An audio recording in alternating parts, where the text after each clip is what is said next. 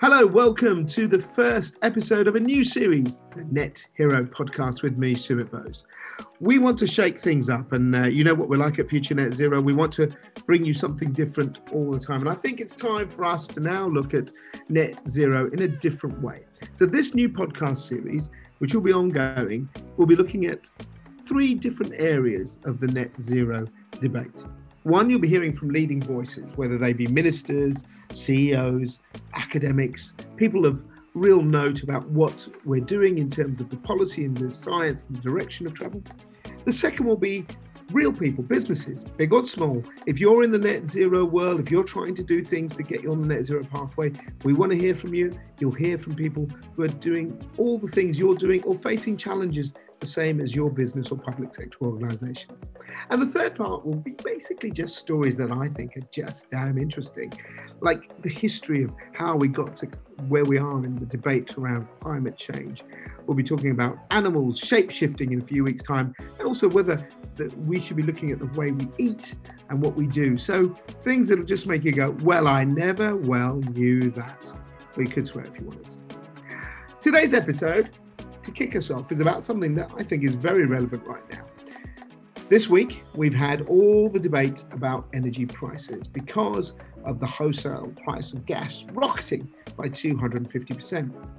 And really, we've had a big debate about whether we have enough energy security. On Monday, the Energy Secretary, Kwasi Kwarteng, made a statement to Parliament, and he talked about making sure that our future is renewable. But in part of that future, the cleaner, greener future, which gives us energy security, he also talked about today's subject, nuclear energy. This is what he had to say.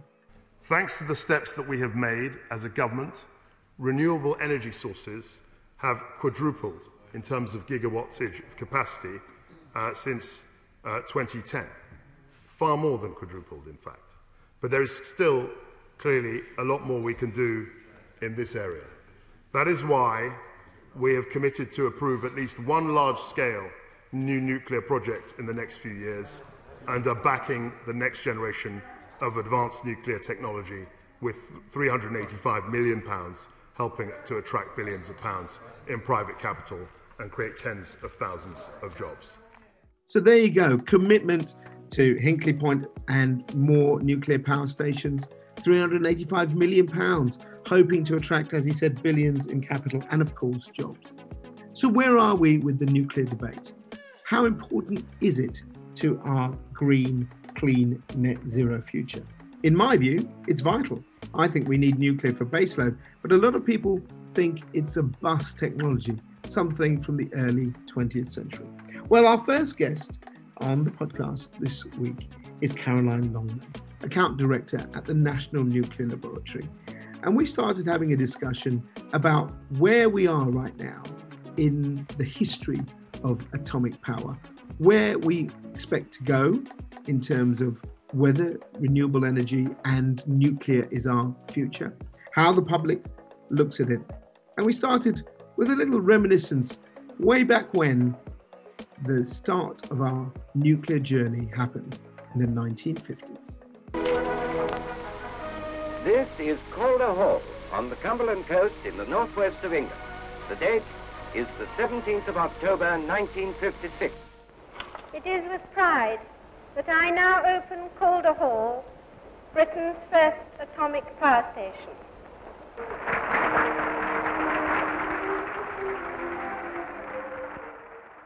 Great to have you with us on a kind of a topic I think that's it's really kind of quite, I wouldn't want to say the word divisive, but it really is one that sort of sharpens minds. Can you just tell us very briefly, what does the National Nuclear Laboratory do?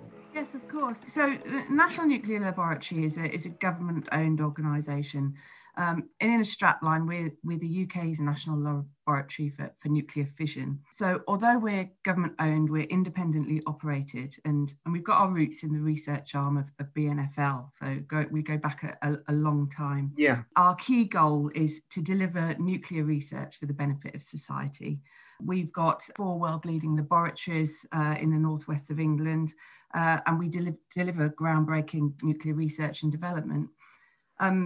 Really importantly, and I think for this podcast, we have a clean energy agenda, which we've recently published on our website. But really, we recognise for our research and development expertise in reactors and across the whole of the fuel cycle. But actually, we're really clear that without nuclear, the UK is not going to meet its net zero goals in time. And without NNL's work, the UK nuclear sector isn't going to be able to deliver on what's required. So we're really now looking forward and focusing on the fact that nuclear is already the single largest and most reliable zero carbon energy source in the UK, but actually advanced nuclear technologies hold even more potential for generating clean hydrogen and electricity. So we are really focused now at an accelerated pace to deliver the evidence base to support how nuclear energy can decarbonise our energy system along with other energy technologies. When you say the clean energy agenda, you said you have a plan. What do you mean by that? So the clean energy agenda is part of NNL's 4 major focus areas, and we focus on other aspects, the use of nuclear energy for medical purposes, etc. So the clean energy agenda is one of our focus areas, and it's all about what do we need to do. It's our own strategy on what the National Lab needs to do to enable nuclear energy in a zero energy system. So, recognising that a combination of large, small and advanced nuclear technologies are all needed, there is an R&D programme that needs to be delivered at an accelerated rate to help us understand how nuclear energy can deliver cost competitive electricity, but also in the future cost competitive heat and hydrogen, and how it can deliver that in time for 2050. So that's what we mean when we talk about a clean energy agenda. Caroline, let's just go back a bit and go to the sort of history of our nuclear industry in the UK. I mean, I assume it started kind of post-war, did it? Yeah, I mean, nuclear energy was discovered in wartime, and very quickly then it was recognised for its ability to generate electricity. The UK was really at the forefront of this right from the 50s and 60s. We became a global leader in civil nuclear technology very quickly. We led the world in this scientific area. And at that point in time, we had a rapidly expanding research and development programme and power station deployment program soon thereafter. In terms of the UK, resulted in a very rapid nuclear build program and the development of those key nuclear sites where R&D was conducted and certainly demonstration reactors were built. So some of the key areas in the UK are obviously Sellafield and Winfrith and Harwell in Oxfordshire, where a number of nuclear research reactors were deployed to really understand and how we can harness the potential of nuclear energy in the UK. We look at the power stations, and they're all mainly in the north because of the coal seams, that run through kind of Pennines and all of that. Nuclear stuff, you could sort of build it anywhere, can't you? Really, I suppose, or does it have to have certain things it needs? So I wonder why there was quite a lot of nuclear power up in the northwest for some reason. So you can't build nuclear power stations anywhere. We have a very strict regulatory regime, and that involves the licensing of what we call a nuclear site, and associated with that licensed site is some significant safety and regulatory requirements that have to be complied with in order. No, sure. I mean, what I meant was that you don't need a fuel source right next to it, do you? You don't you don't need a coal seam, or you don't need to be near the sea because there's lots of wind coming over. Yeah, you don't need a fuel source as such. Fuel is obviously an important commodity for a nuclear power station. Traditionally, nuclear reactors are deployed in coastal locations because you need boiling water. Moving forward, that might not necessarily be the case, but traditionally, when we're talking about historically, larger nuclear power stations are deployed near large volumes of water for that reason. We haven't had a death as such directly from a nuclear accident in this country. I know there were some small incidents back, I think, in the 70s with what was called Windscale, which is now Sellafield now. But is it intrinsically a lot safer than people think? Of course. I mean, as I said, it's sometimes where there's a single highly publicised nuclear accident. I think it's easier to just to focus in on that rather than look at actually the nuclear accidents, the deaths from other energy generation sources. Yeah. And, ultimately, nuclear's got one of the lowest mortality rates of all types of power generation when you consider the deaths per unit energy produced. So I think sometimes we need to really take a step back and look at nothing is risk-free. Other electricity generation technologies, so coal, gas, have a much higher mortality rate, but the publicity and the way that feeds into public perception is not always done in a way that looks at everything in a reasonable and fair way. So I think it's always worth looking at. Yes, there has been, one or two worldwide, some very high Chernobyl and obviously Fukushima. Yeah, I mean, they've grabbed the headlines. But I mean, the Chernobyl incident was a very different one to what happened with Fukushima, where actually, the facts are people didn't directly die from the exposure. It was the other things that happened. And then obviously it was the thing.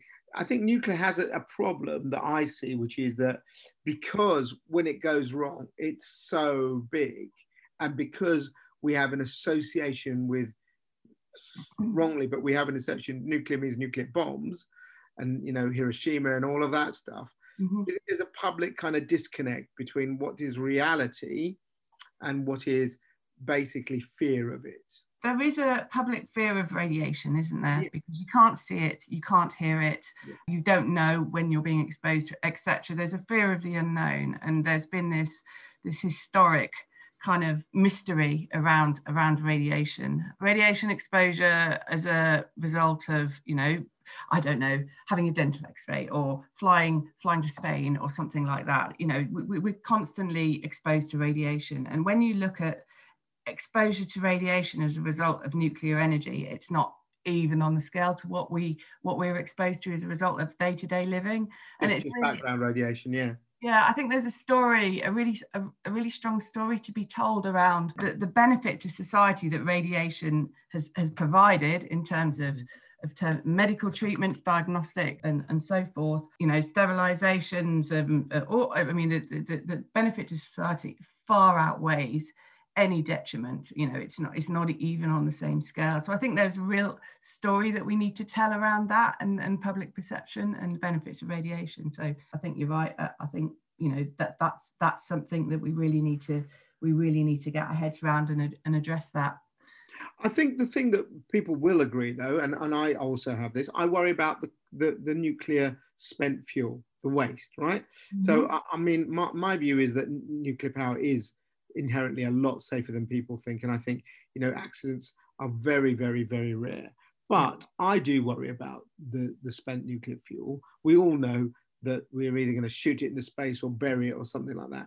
That's the one thing that I think maybe the laboratory is looking into. But that's a big challenge, isn't it, for the industry? Because you can argue that once you've built it, okay, there's a cost of the carbon, of the concrete and all of that. But once you've built the thing, they kind of run for themselves for about 60 years, which is producing nice, low, clean energy. But at the end, you've got a hell of a bill to pay in terms of where you're going to put that stuff. So where's your answer to that and what you're looking at in terms of waste, the nuclear waste question?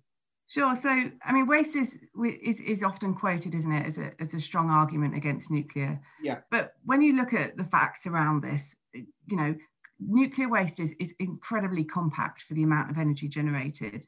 It can be controlled, it can be stored safely for incredibly long periods.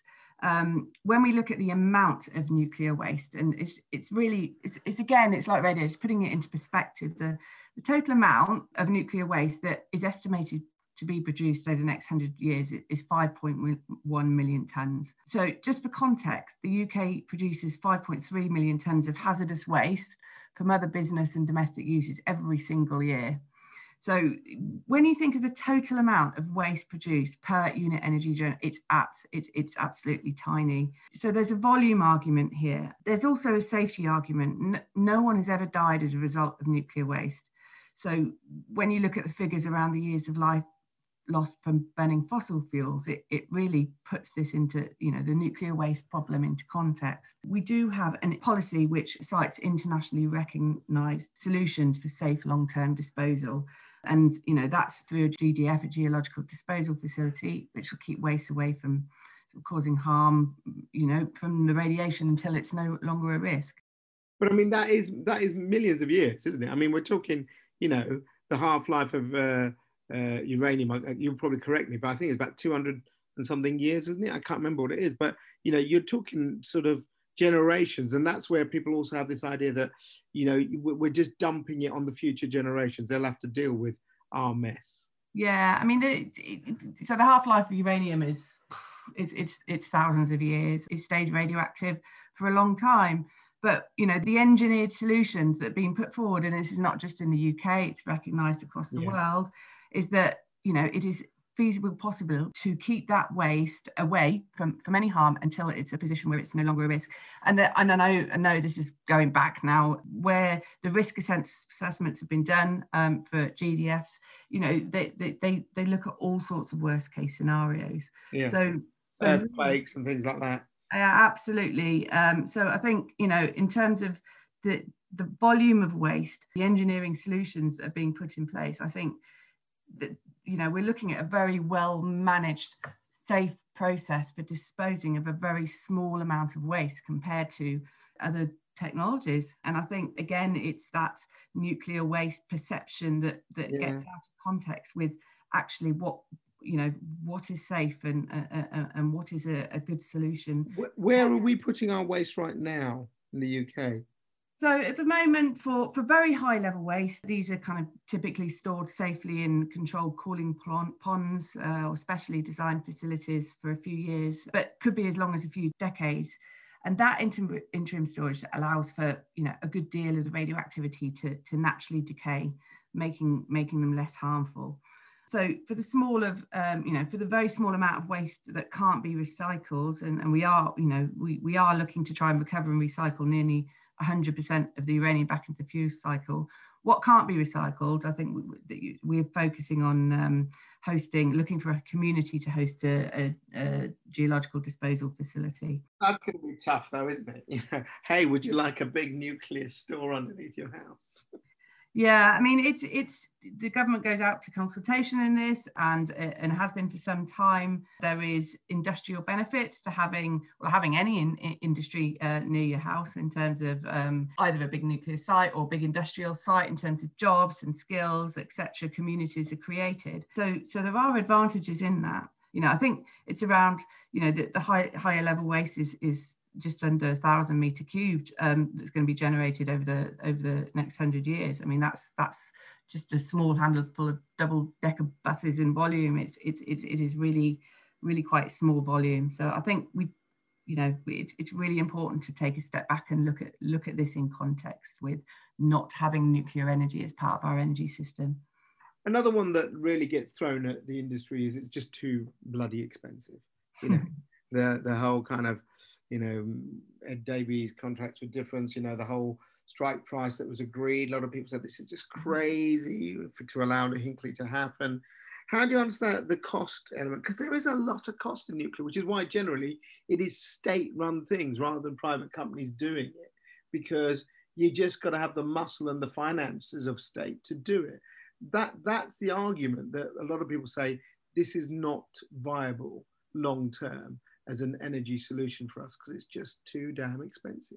What makes nuclear expensive, I think, is two key things. The first one is we don't do it very often. So it's been quite a number of years since we last built a nuclear station. So we lose the benefit of learning by doing. So, building a fleet, you can access the cost reductions by doing things more than once in a generation. We've seen the cost of wind power drop really very quickly. But in the early days, wind electricity was nearly double the cost of nuclear, but those costs were reduced through learning, and nuclear can go through that same learning process that could reduce cost. And the key is nuclear energy is totally proven technology. Nuclear is not as expensive as most people think, and it's the financing that makes it expensive. So you need to take a long-term view. A nuclear power station can operate for 60 years. And if you can reduce the finance rates to government borrowing, you halve the cost of nuclear overnight. So, in terms of addressing the cost of, nuclear, it really, in terms of, there's modelling done recently by government, which shows that, the government's energy system modelling indicates that in 2050, the lowest cost, low carbon scenarios require significant proportion of nuclear power. That's modelling that the government are really looking at. And the reason is because nuclear can run at any time, at any point of the year, so can provide reliable power to the grid for decades. We do need to take a long-term view when we're looking at the costs, and that would make the entire system cheaper, despite being more expensive individually up front to construct. Yeah, I get that. Look, I mean, I've been sort of knocking the nuclear industry in this conversation because I think these are all the things that people do have legitimate worries about. But let's take a slightly different tack. One of the other things, say I believe all you've said, and it sounds all great to me, we're moving to a decentralized energy system, aren't we, Caroline? The government wants that strategic policy. We're looking at local microgrids and all that. Nuclear is still kind of this, behemoth of you build a big plant and then it chugs into the grid. Well, if the grid becomes much more disparate in the future, much smarter, is there the need for this? So, so nuclear's always been associated, hasn't it, in the past with generating large baseload. Yeah. But there is no reason, and we're certainly moving towards the thinking that nuclear can be part of a decentralized energy system. So new developments like small modular reactors, so much smaller modular builds, much faster construction, reduce the cost of finance, etc. Are in development and expect to be deployed this decade. And also, sorry, can I just interrupt you there? Can you explain to the audience what they are? Because I've heard of these SMR, they call it, small modular reactor. What does that mean? Is it like a mini nuclear power station in I don't know, the size of a building or the size of a bus, or can I fit it in my back garden like a transformer? What are we talking about? Effectively, they are smaller. So it's using current technology. It's using water-cooled technology, and the idea is that you are using it. It's a smaller version of the gigawatt scale reactors that we're used to, which provides huge loads of base load electricity to the grid. But we're looking at more flexible deployment, flexible generation of electricity, and where you have smaller reactors, you may have less onerous restrictions in terms of siting. And what sort of shape would that be? Just give me are we talking about the size of I don't know 4 or 5 buses, or are we talking the size of something that would fit in your garden shed like a transformer, or are we talking massive buildings? I mean, again, it depends on the design. I'm not talking about any particular design. The current SMRs that are in design are not the size of your back garden. They're significantly football pitch size, but it very much depends on the design. But they take less infrastructure to build and everything like that. Yeah, less infrastructure to build, quicker to build, modular off-site construction. So you can start doing a lot of the construction off a nuclear license site, which can save costs and also really allows for repeatability. So you start to get the cost reductions when you start to build 1 more, 2. So you can build, first of a kind, maybe more expensive, but as you get your learning really quickly, you can get to reduce those costs, and those reactors can be deployed more flexibly within an energy system. So I think fundamentally, the message is that nuclear energy can be very much a part of a decentralized energy system, as well as providing that base load. We shouldn't move away from the importance that we rely on 20% of our electricity from nuclear at the moment. I suppose one of the things I want to explore now is really the science of it all, because you're a laboratory, so you must be doing some science, Caroline. They must be doing lots of science there. What sort of science are you doing at the NNL? Okay, so in terms of NNL, yes, we do science. We good to know. We have over 1,000 people. Many of them are globally recognized world-leading nuclear scientists and engineers, and we deliver research across the entire nuclear cycle. I mean, I can cite a number of programs. An example, I think of a good one to highlight is what we call the Advanced Fuel Cycle Program, so AFCP. And that's all around developing the next generation of nuclear fuel. So obviously nuclear fuel is a high value commodity that needs to be replaced throughout the 60 years of a reactor lifetime. If the UK and the UK's, academia and supply chain can develop the capability to develop and manufacture these fuels moving forward into the future, and we do think nuclear, advanced nuclear is going to play a massive part of the global energy system. Being able to make and manufacture the fuels for these reactors is an incredible industrial opportunity for the UK in terms of our own industry, in terms of levelling up, developing skills, developing skilled jobs in areas of the country where you may not. So that's a government-based funded programme. It's currently, it's an over £50 million programme. It's one of the biggest nuclear research and development programmes of a generation. And we've been really making great, really big steps to forward in being able to one day manufacture the fuels for these advanced reactors. So it's a really exciting program, and we deliver that in partnership with government, in partnership with the nuclear supply chain and academia. So that's a good one to focus on. Let's talk about the kind of elephant-sized atom in the room, fusion. People have talked about it. First of all, what is fusion? What's the difference between that and fission? And are we ever going to get to fusion? Okay, right. So yes, fusion's another technology that harnesses power contained within the nucleus of an atom itself. So whereas nuclear fission splits large atoms like uranium to release their energy, fusion looks at combining very small atoms to make energy instead. So there's really quite a lot of crossover technologies shared between fission and fusion, such as material science and advanced robotics. So the UK Atomic Energy Authority, UKEA, looks after the UK's fusion R&D programme, much as the NNL looks after the UK's fission R&D programme. And we work closely with the UKEA and other national labs to make sure, all of these nuclear technologies can contribute to a future energy system. But we recognise that, as with all energy sources, no one type of technology can solve it all. And fission and fusion have roles to play, both have roles to play in helping us decarbonise our energy sector. Fission remains, a real key pillar of UK energy research landscape. The UK has announced major investment in fusion reactor with a net zero output due to be operational by 2040s.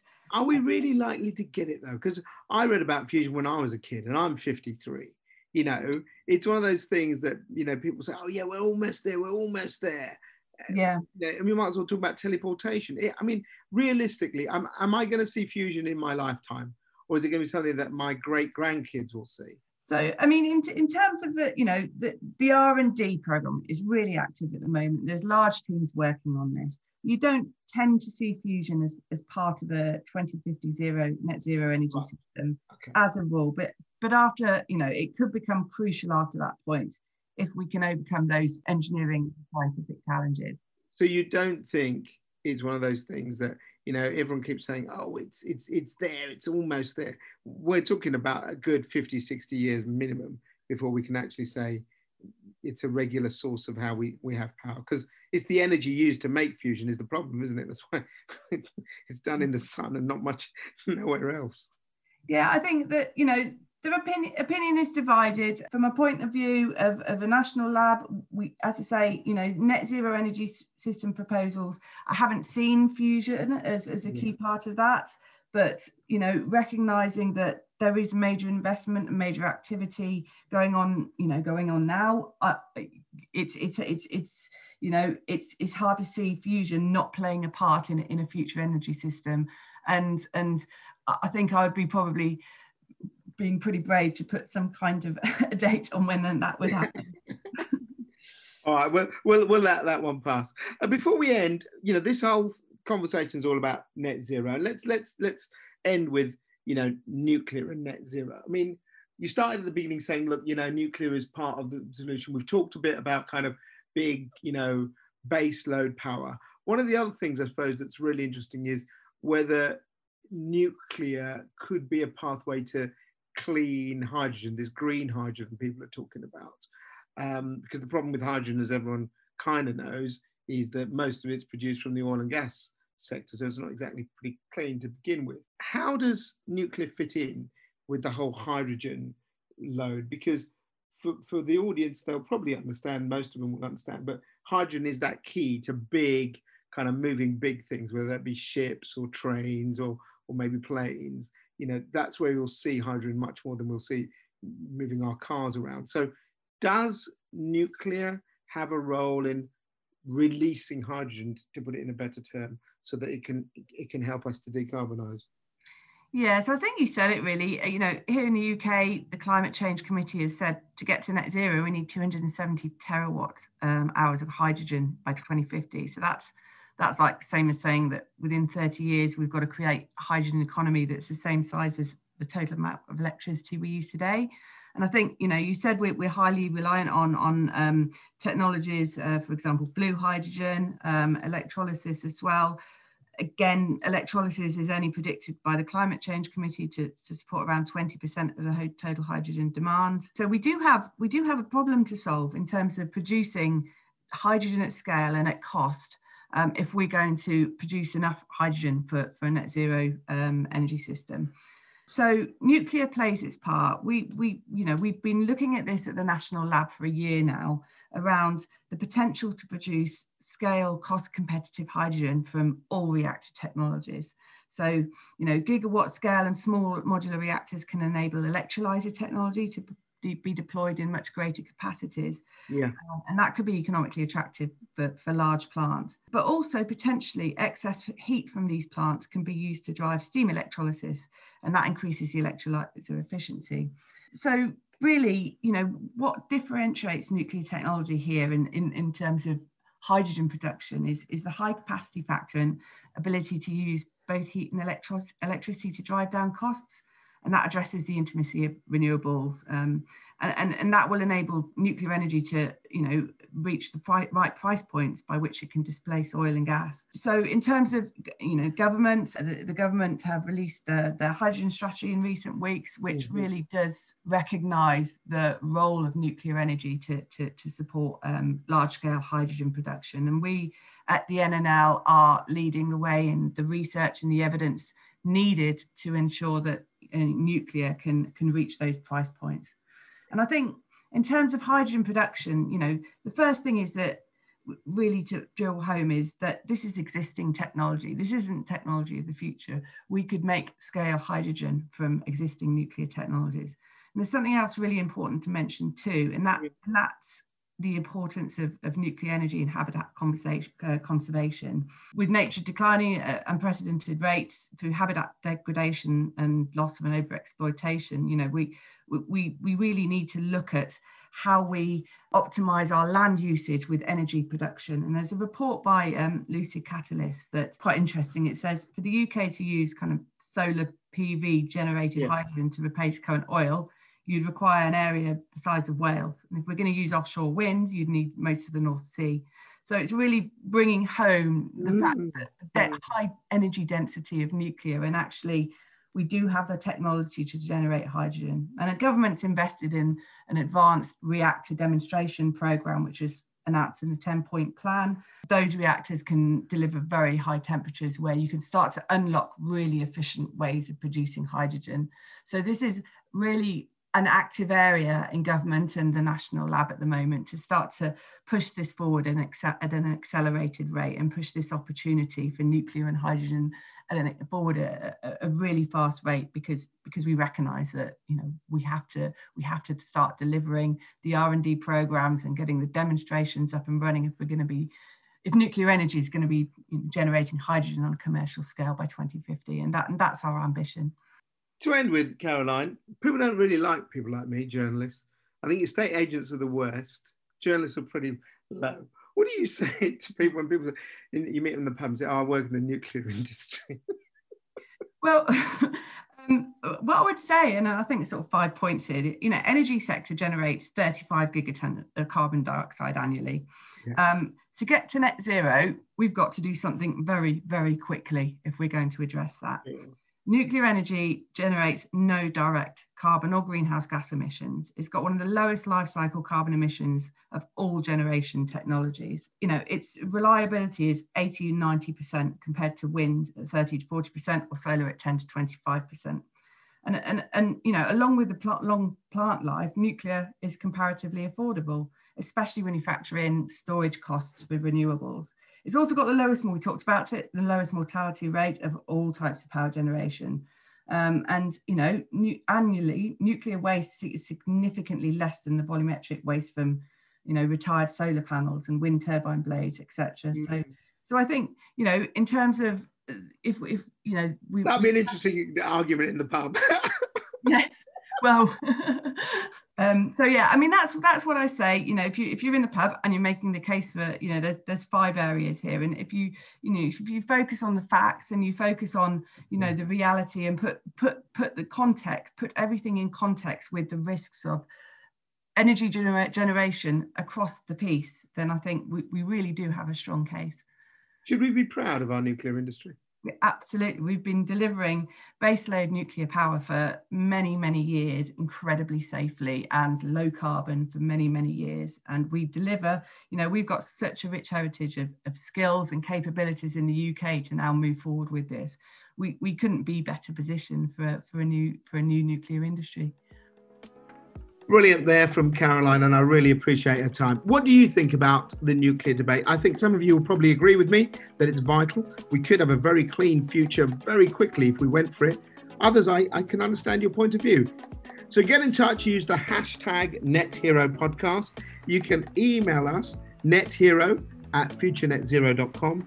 And of course, use the @FutureNetZero handle on all our social media, LinkedIn and Twitter. And do get in touch, because we'd like to feature your story, especially if you're in the world of business trying to do something on the net zero pathway. Next week, we'll be looking at a really interesting article. Could climate change be changing our animals? Could we have elephants with ears the size of Dumbo? Could horses end up with larger appendages? Plenty of questions. Have to tune in next week for the answers. Until then, thanks for listening to the Net Hero podcast with me, Sumit Bose, and do stay in touch.